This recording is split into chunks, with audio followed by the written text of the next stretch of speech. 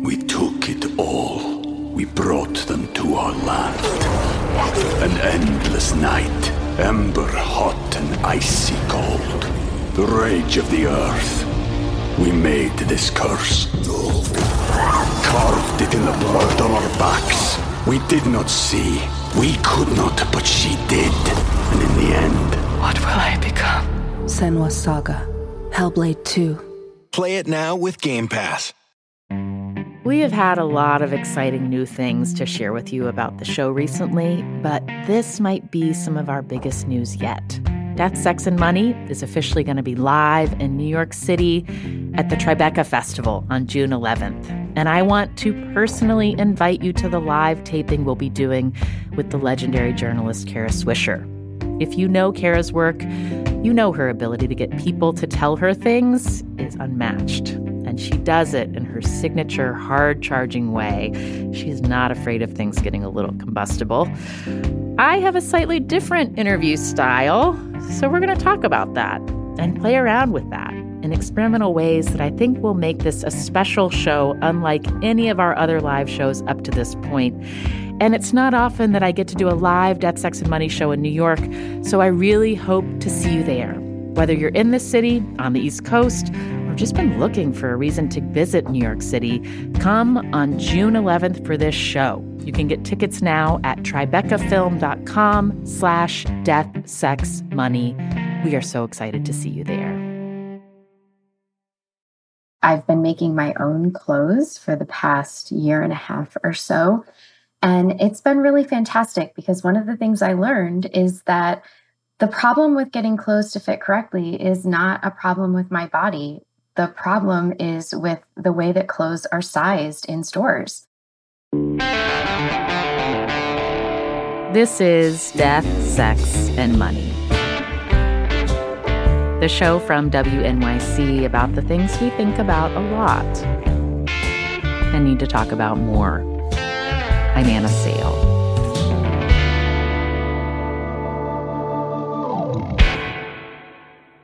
For Amanda, a listener in Vermont, taking the time to make her own clothes during these last few years has shown her that her body is not the problem. It was the clothes she was buying to wear. I find that I'm actually 3 different sizes in different places on my body. So I feel like in this way, the time during the pandemic actually gave me a really strong understanding of how to dress my body in a way that's flattering and has given me a lot of confidence. Pandemic times have given a lot of you more permission to change things up in how you look, like for a listener named Kelsey. I started to explore with my hair by shaving the back of my head and then shaving all the way the entire undercut and then cutting bangs on my way to a dance competition with my daughter in the car. We've been collecting your stories about personal style for months. And along with these bold victories, we've also heard about your fashion frustrations. I am knee-deep in perimenopause. My body is freaking out and basically having a coup against me. We heard how child rearing has changed your body and what you have to wear. My dressing decisions are exclusively based on how easy it is to take my boob out of an outfit. And you told us about the clothes you have no longer fitting your gender identity. My body and my presentation has changed a lot, but I'm still really struggling to just present more feminine and get to really enjoy and express more of what that gender means to me. We heard from so many of you who are just exhausted with dealing with the struggle of figuring out what to wear every day. I just feel like I am tired of not dressing like I want to dress. I'm tired of not being the person I act and feel like. The most fashion forward thing that I do during the week is having on some fun socks. And I have struggled with dysmorphia my entire life. Something that feels good one day might feel terrible the next. I'm currently walking my dog in a pair of bike shorts and a really big t-shirt, and this is my ideal clothing choices. I hate clothes. So many of you are all about prioritizing comfort and ease above how others perceive you. But then we heard from a few of you about the very opposite, about how using your fashion to be noticed by others can be really joyful and an important way to build community and find your people. Like for Stephen Anthony Beasley.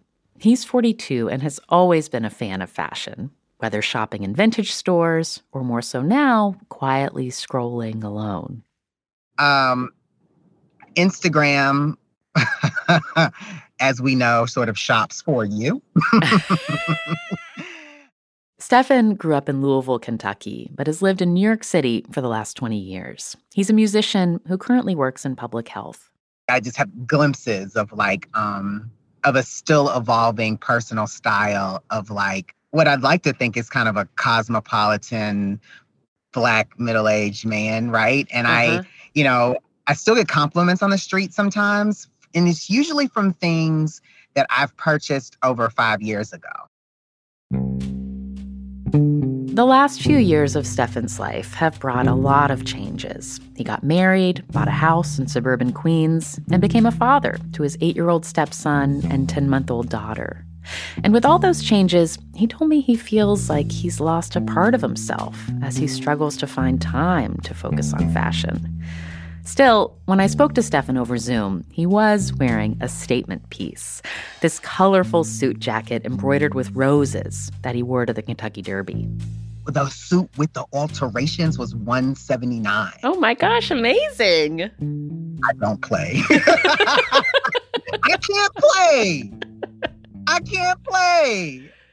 Yeah, if it's a purchase, it gotta really make sense and it needs to go the distance. When you think about a piece that feels like an exciting, maybe a little bit of a fashion risk, right now at this stage of your life, in your early 40s, as someone also in their early 40s, does that look different than something you would have picked for yourself 10, 15, 20 years ago? 100%. I mean, I'm married, and then and I'm an 8-year-old son, and do you like to lean in to the daddy look? I'm a daddy. I'm going to look like a daddy. There's a hotness to that too. Yeah, but you know what? That doesn't get my wife riled up. Uh-huh. This is when I actually combed my hair and slicked it back into a ponytail and combed my beard today and put on this jacket. I saw her look twice when I walk out the door. I look back with fondness on some of the more costumey things I did in my early 20s. I don't know what that thing in the early 2000s was with safety pins and paper clips, clipping clothes that were clipped together, and things were ripped to shreds. And I mean, there was a one time where I had a Spanish conquistador looking hat that I used to wear in the mid-aughts. But it's not as costumey now. As far as I'll go now is maybe an extreme print. I have this ridiculous lime green shirt that has a bunch of bananas on it. And part of what makes all of these changes so hard for Stephen is that losing the ability to really dress up has made him feel disconnected in a way that crept up on him. Really, when I think about clothing, I think about my entire life and the experiences and the people. The first memory of clothing is Garanimals in the early 80s from my mother. And then my dad took me to TJ Maxx in the middle of a hailstorm in Savannah, Georgia. And if you've ever been down there, that was not that safe, but he was sick of me being scared. So he said, this is your time to go school shopping. And we moved through what my proms were and homecomings in high school and the different looks in college. And then, just starting my adult life in New York and forming the communities that sustained my adult life and really affirmed me. And this is where the pandemic really hurts. There was just a community of folks around me, and we had created a flow of reciprocal, healthy relationships that made each year have this arc, this beautiful arc of like who I would see and who I would be in community with, and the experiences that we had and the shared histories that we were yet creating. And I talked myself into the fact that like the clothing in all of these memories is like the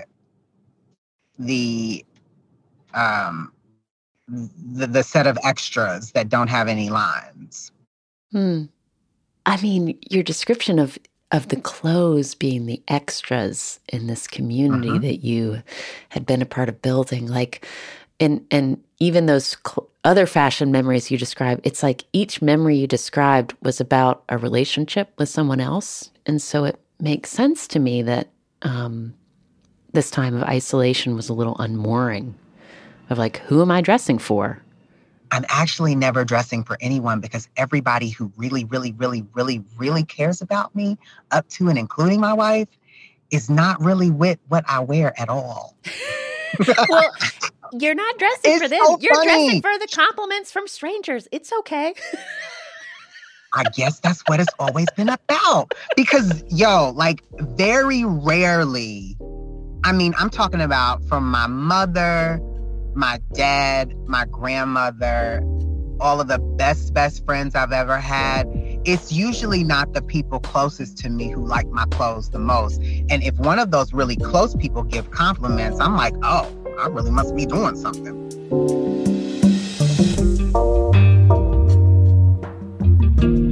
Coming up, how one artist uses fashion as an extension of his creative process, and why even the smallest details speak really loudly. Well, it's like a daily collage. It's a daily practice. I mean, I think that there's creativity so deeply rooted in fashion. Being fashionable to me and playing with fashion is a huge and important part of my identity.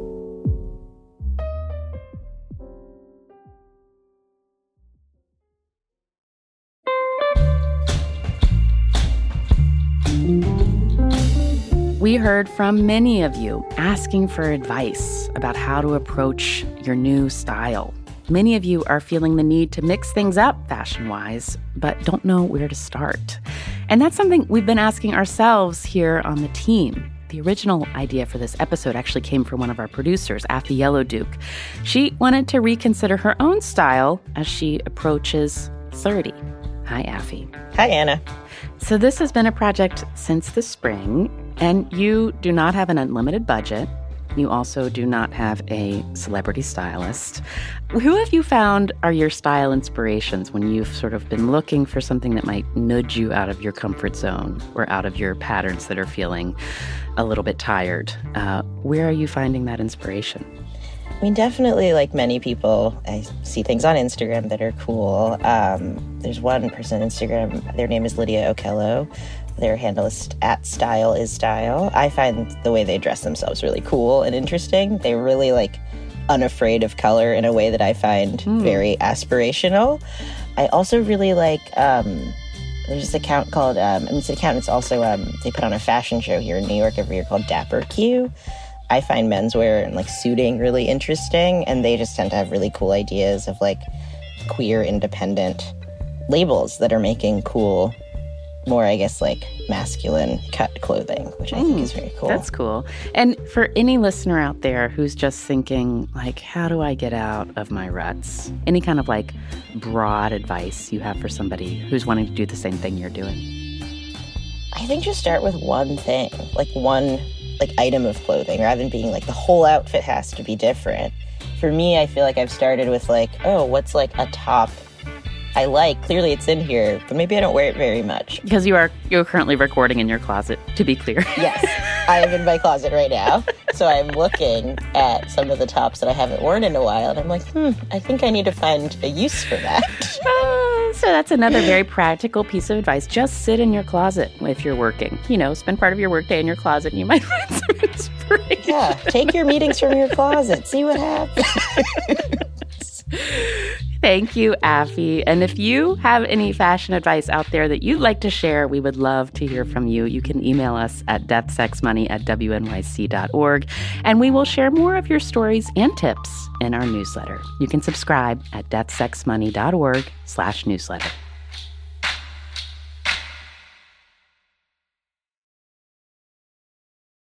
This episode is brought to you by Fail Better, David Duchovny's new podcast with Limonada Media. On Fail Better, David, who has experienced both low and high-profile failures throughout his life, explores the vast world of failure, how it holds us back, propels us forward, and ultimately shapes our lives. Each week, he will chat with guests like Ben Stiller, Bette Midler, and more about how our perceived failures have actually been our biggest catalysts for growth, revelation, even healing. Through these conversations, he hopes listeners can learn how to embrace the opportunity of failure and fail better together. Fail Better is out now wherever you get your podcasts. We took it all. We brought them to our land. An endless night, ember hot and icy cold. The rage of the earth. We made this curse. Carved it in the blood on our backs. We did not see. We could not, but she did. And in the end, what will I become? Senua's Saga. Hellblade 2. Play it now with Game Pass. Hey, I want to tell you about a podcast that I really enjoy called Search Engine. It's hosted by PJ Vogt, and each week he and his team answer these perfect questions. The kinds of questions that you ask at a dinner party and totally derail the conversation. Like episodes include, when do you know it's time to stop drinking? Does anyone like their job? How do you survive fame with Molly Ringwald? What are we going to do with all these cats? About feral cats and how they affect nature. And wait, is it unsafe to drink the water on airplanes? No, but you should definitely listen to the episode to find out more. I love listening to this show, and I usually find myself smiling the whole way through. And there's also at least one moment each episode where there's a line of writing that makes me hit pause and rewind just to admire the turn of phrase. If you find this world bewildering, but also sometimes enjoy being bewildered by it, check out Search Engine. It's available wherever you listen to podcasts. Hi, I'm Debbie Millman, and I host a podcast called Design Matters from the TED Audio Collective. Every episode, I have conversations with designers, writers, artists, and other luminaries of contemporary thought. People like Roman Mars, Ai Weiwei, Ethan Hawke, and Ashley Ford. We not only talk about their crafts, but how they design the arc of their lives, what they've learned, what obstacles they've overcome and how they've done it, and how they see the world. Join us for an inquiry into the broader world of creative culture. Find and follow Design Matters with Debbie Millman wherever you're listening to this. This is Death, Sex, and Money from WNYC. I'm Anna Sale. As we put together this episode, we also heard from Bill Walker, a queer trans artist living in Milwaukee, Wisconsin. When he sent in an email explaining the change in his personal style, he included photos, and we were struck by the specificity and boldness of his fashion. Every look is a well-put-together outfit. And that's intentional. He told me each of his looks is specific to where he is and what he's doing.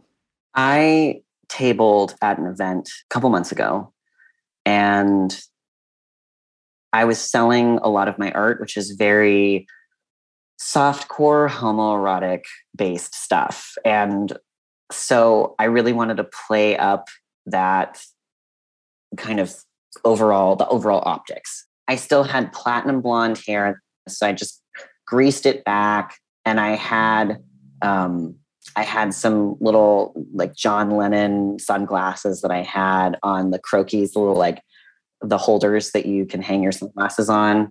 I had a little black bandana tied around my neck. I had white denim jeans, tight white denim jeans. I had white Vans sneakers on, and then I had this white shirt that said, "Give me peace, love, and a hard cock." And I just tucked it in, had my nice little, like creamy leather belt on. And I just sat back and I was like, this is it. I've arrived. This is me. And it was not the right environment for my art. It was not the right environment for my outfit. But what happened was that I had so many queers coming in and saying, this is the best booth, and just like telling me their stories and talking about what it's like to be queer in Milwaukee and just having a wonderful time. So it wasn't necessarily a space built for me, but I created a space for me and other people. I mean, I'm dressing an entirely different body. And I would say I knew how to dress myself before, whether it's looking for clothing sizes or it's looking for shapes and what worked for me. Before it was play, and now it feels more like exploration. When I spoke to Bill over Zoom, his blonde hair was in a shaggy short cut. He sported a mustache, he had a handkerchief tied around his neck, and was wearing a white muscle tee with olive green shorts. Right now, I would describe my personal style as sort of buttoned up Western. Oh, I like that. And I say that because I'm literally buttoning up my shirt all the way to the top button. I'm very much like a bolo tie wearer. I think of my origin story as a combination of all of the summer camp horror movies of the 80s and the county fairs that I loved a lot when I was a kid. Where were the county fairs as a kid that you went to? I grew up in Monterey County in California. It was a retirement community that was butted up against a lot of farming and ranching. So we had all of the literal rhinestone cowboys coming in, people who had, worked on farms, but they're putting on their vest. And that was the first time I kind of saw gender bending. So it really stuck with me. And I carried that with me my whole life. Yeah. Oh, gender bending at the Monterey County Fair. I like that. I mean, I think that Western wear really calls to people. It's like, you still get to dress up. You still get to have the fine clothes. You still get to have the pearl buttons. You get to look beautiful, but it's like you get to look handsome, right? So it's still about preening. It's still about showmanship. It's still about putting together and executing a beautiful look and allowing yourself to really care. So Bill has long had a specific fashion ideal for himself, but he couldn't execute it the way he wanted to until he had top surgery in November 2020, about a year and a half after he came out as trans. He could finally channel those cowboy looks from the county fair, starting with one particular item of clothing. The most exciting thing for me was being able to put on a plain white t-shirt. That was so wonderful to me because it's this weird classic look for masculinity. I think it's just like the plain white tee tucked into some jeans, and that to me it felt kind of like freedom. When did that happen? About how long after the surgery? I would say that happened maybe 3 or 4 weeks after I got surgery. Were you by yourself when that happened? Yes. Were you like in a bedroom in front of a mirror? Like, what was it like when you got to put that on for the first time? I wish that someone had been able to see it because I still had such a limited range of motion. So it was very much me putting it on the side of the bed, popping my head through, wriggling. I still had T-Rex arms, so I still had this very limited range. I couldn't raise my arms above my a little bit above my waist. So I wriggled in and I, trying to pull it with my teeth and have these little T-Rex hands. And then, I set up my phone and I took a picture of me not only wearing the shirt, but also with my arms as high as I could possibly raise them, which was not that high, but the look on my face was really, I look at that picture when I'm really bummed or things are really hard and it feels really special. What do you see when you see that look on your face? What is it? Well, it's recognizing myself for the first time. I mean, genuinely, before I got on hormones, And before I got top surgery, I would literally look in the mirror and not recognize the person I saw. It was really upsetting. And to reach this point in my transition where I was able to see myself be happy and to see myself recognize the person I was looking at, the photograph I was looking at, was something I never thought I would ever experience. Before, there was a lot of fanfare to my fashion. It felt like it was almost either distracting or making up for what I felt like I lacked. And so to be able to just wear these simple clothes was such a goal for me. Oh, that's interesting. When you think about clothing that you used to wear that was part of a distraction, like what were some things that you would wear that you think of that way? Oh, I had hair every color of the rainbow. I had really big eyeglasses, kind of fashion eyeglasses that I would wear. I would have my hair bright green or bright pink. I would wear like high-waisted, like vintage trousers. So it was just as much as maximalism as I could get. These days, how much time do you think you spend thinking about and putting together outfits?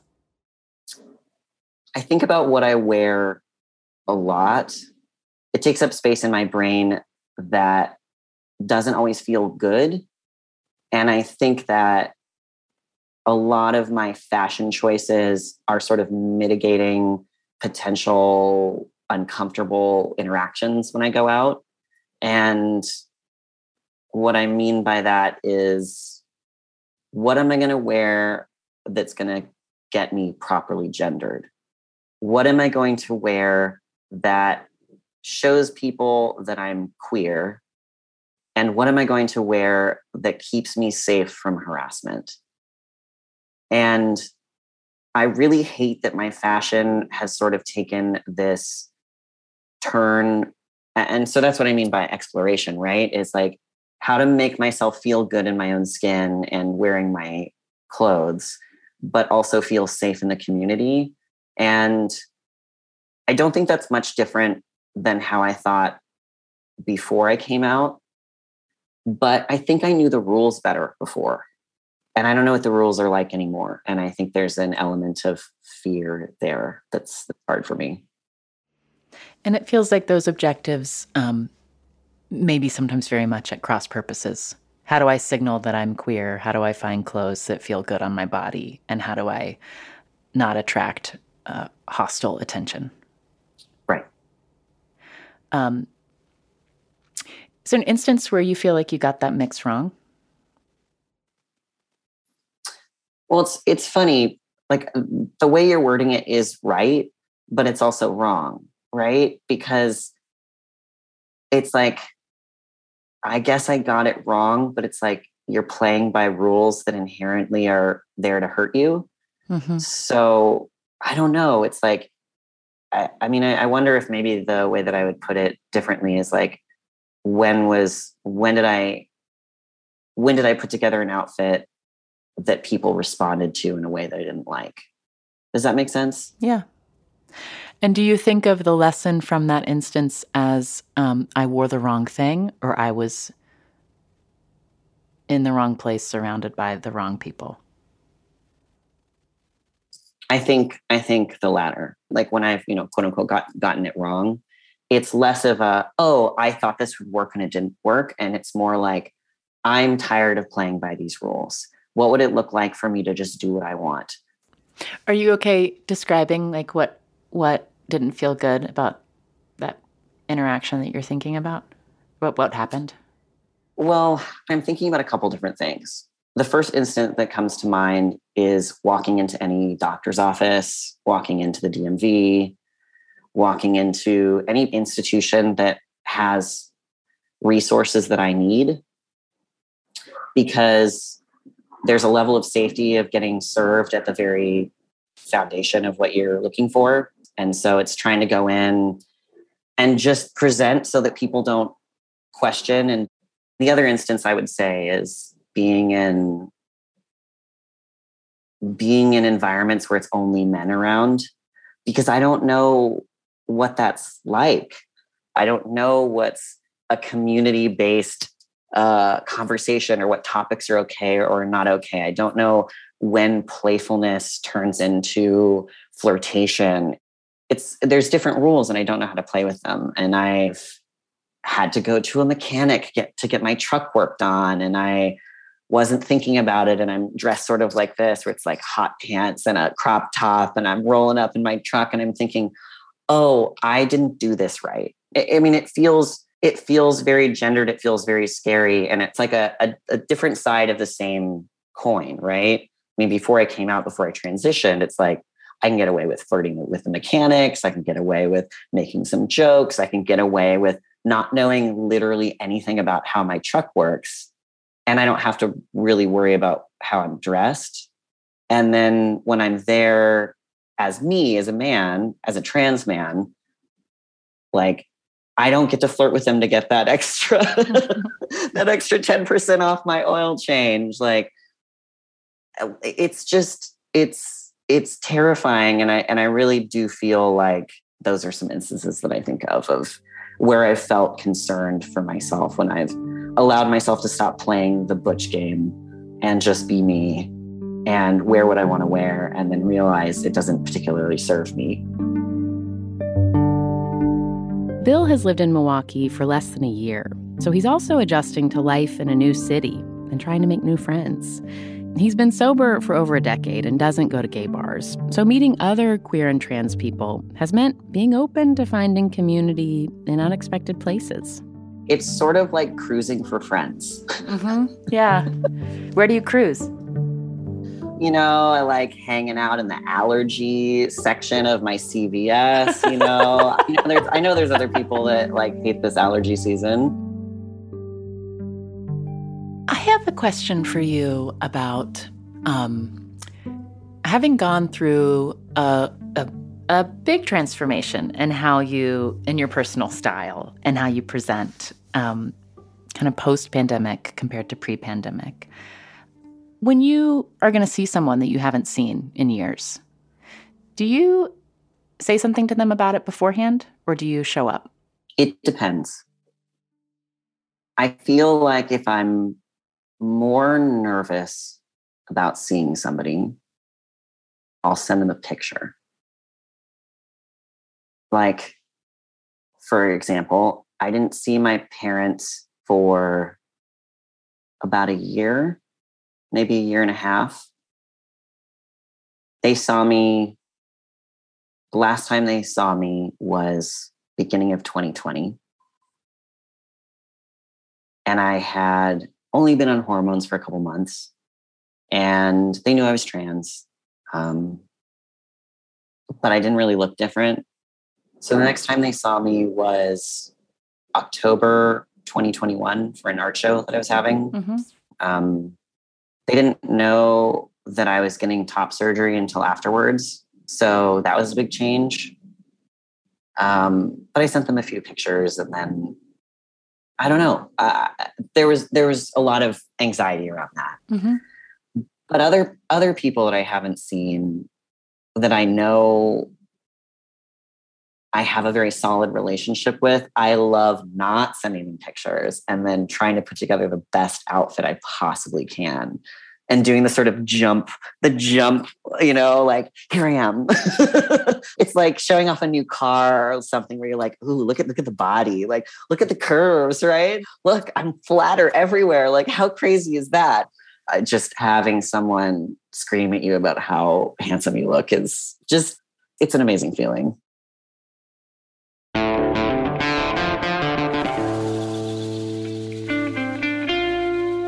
That's Bill Walker. You can check out his artwork on his website, lonesomebill.com. And you can hear Stephen Anthony Beasley's music on SoundCloud and on podcasts like NPR's Invisibilia. And to see how he is a community-building fashion icon, his Instagram handle is in our show notes. Thank you to all the listeners who shared your stories of personal style transition with us. You each have given me a little more courage to stretch beyond my go-to jeans and t-shirts. I salute you. Death, Sex, and Money is a listener-supported production of WNYC Studios in New York. This episode was produced by Affy Yellow Duke. The rest of our team is Liliana Maria Percy Ruiz, Zoe Azulay, Lindsay Foster Thomas, and Andrew Dunn. Our intern is Lily Clark, and special thanks to Julia Furlan for her help on this episode. The Reverend John Delore and Steve Lewis wrote our theme music. I'm on Instagram at AnnaSalePics, that's P-I-C-S, and the show is at Death, Sex, Money on Twitter, Facebook, and Instagram. And if you are on Instagram anytime soon and you have a photo of your personal style changes that you'd like to share, tag us. We'd love to see it and share it with others. Thank you to Michelle Sanders in Belmont, North Carolina, for being a member of Death, Sex, and Money and supporting us with a monthly donation. Join Michelle and support what we do here by going to deathsexmoney.org/donate. I mean, all clothes feel like drag. So it's like, oh, today do I want to be the like hunky mechanic that like knows how to, wrench a car, right? Or I'm like, oh, do I want to be like the beach himbo that's like super butch, but like also knows how to like throw a mean volleyball, right? I'm Anna Sale, and this is Death, Sex, and Money from WNYC.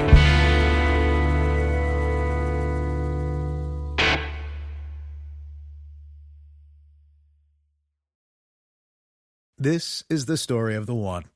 As a maintenance engineer, he hears things differently. To the untrained ear, everything on his shop floor might sound fine, but he can hear gears grinding or a belt slipping. So he steps in to fix the problem at hand before it gets out of hand. And he knows Grainger's got the right product he needs to get the job done, which is music to his ears. Call, click Grainger.com, or just stop by. Grainger, for the ones who get it done. Hi, I'm Josh Levine. My podcast, The Queen, tells the story of Linda Taylor. She was a con artist, a kidnapper, and maybe even a murderer. She was also given the title the Welfare Queen, and her story was used by Ronald Reagan to justify slashing aid to the poor. Now, it's time to hear her real story. Over the course of 4 episodes, you'll find out what was done to Linda Taylor, what she did to others, and what was done in her name. The great lesson of this, for me, is that people will come to their own conclusions based on what their prejudices are. Subscribe to The Queen on Apple Podcasts or wherever you're listening right now.